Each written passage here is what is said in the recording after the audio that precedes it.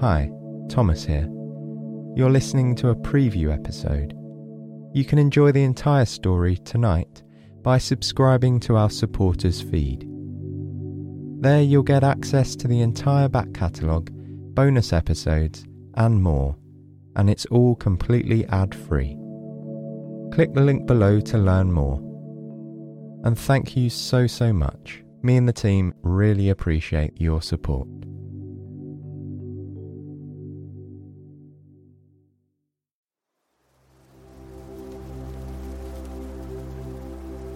Autumn leaves dance across the damp ground in front of you. All around, craggy trees stretch long, bare branches towards the darkening sky. You're walking along a footpath that follows one of the side roads out of town. There aren't many cars on the road tonight. In fact, you haven't seen a single one since you left home a while ago.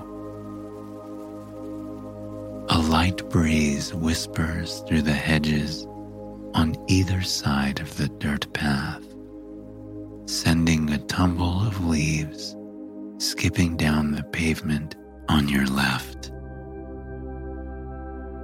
You're out for a quiet stroll on this cool, dusky evening before heading home to your cozy bed.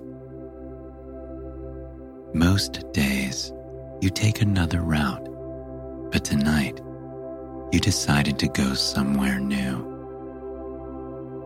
It can be nice to explore paths you've never walked before and see what wonders you'll find along the way. Bordering the trail on the right-hand side is a small woodland, which seems even more tangled with roots at this time of year. Without the thick shrubs and grasses of summer, plain bark is left exposed. For these trees, autumn marks the turn from lush green foliage to the silvery sheen of winter. It's pretty now, in its own stark way, you think. The bare branches cast jagged shadows across the trail. They sway and quiver in the breeze. You're grateful for the warmth of your favorite coat tonight. It's soft and comfortable and keeps you at the perfect temperature during your evening walks.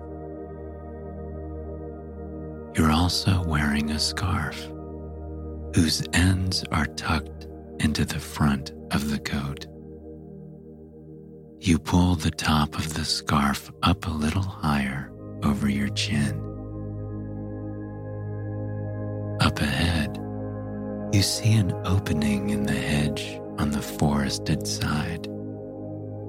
It's the perfect size for a small gate, like you might find leading into a garden.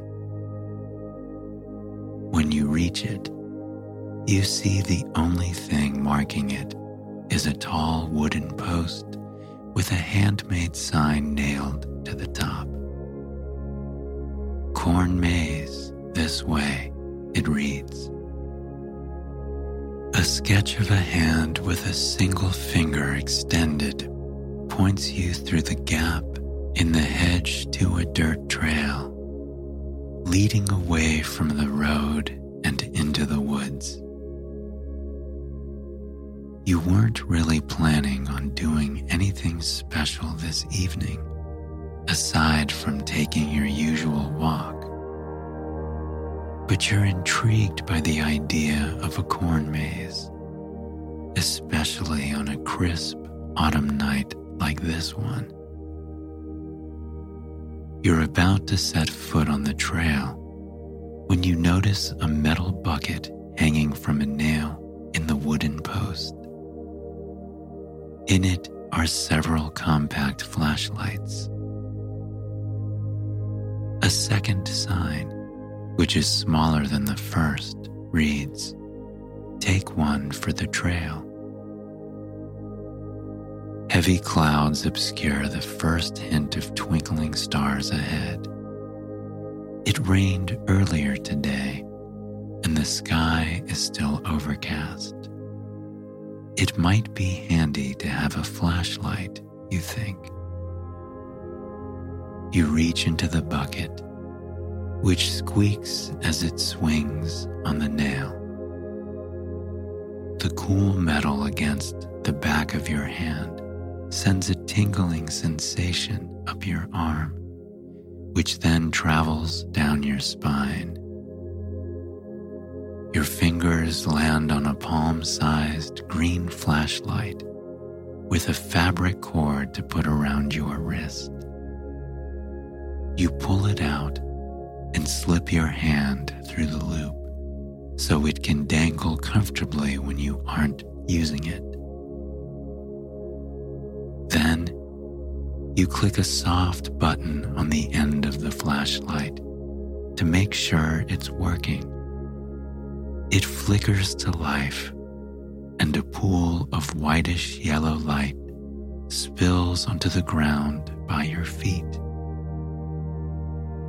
You turn back to glance at the road. There's no sign of anyone else out here tonight. It's just you, the trees, and a mysterious corn maze which lies somewhere at the end of this trail.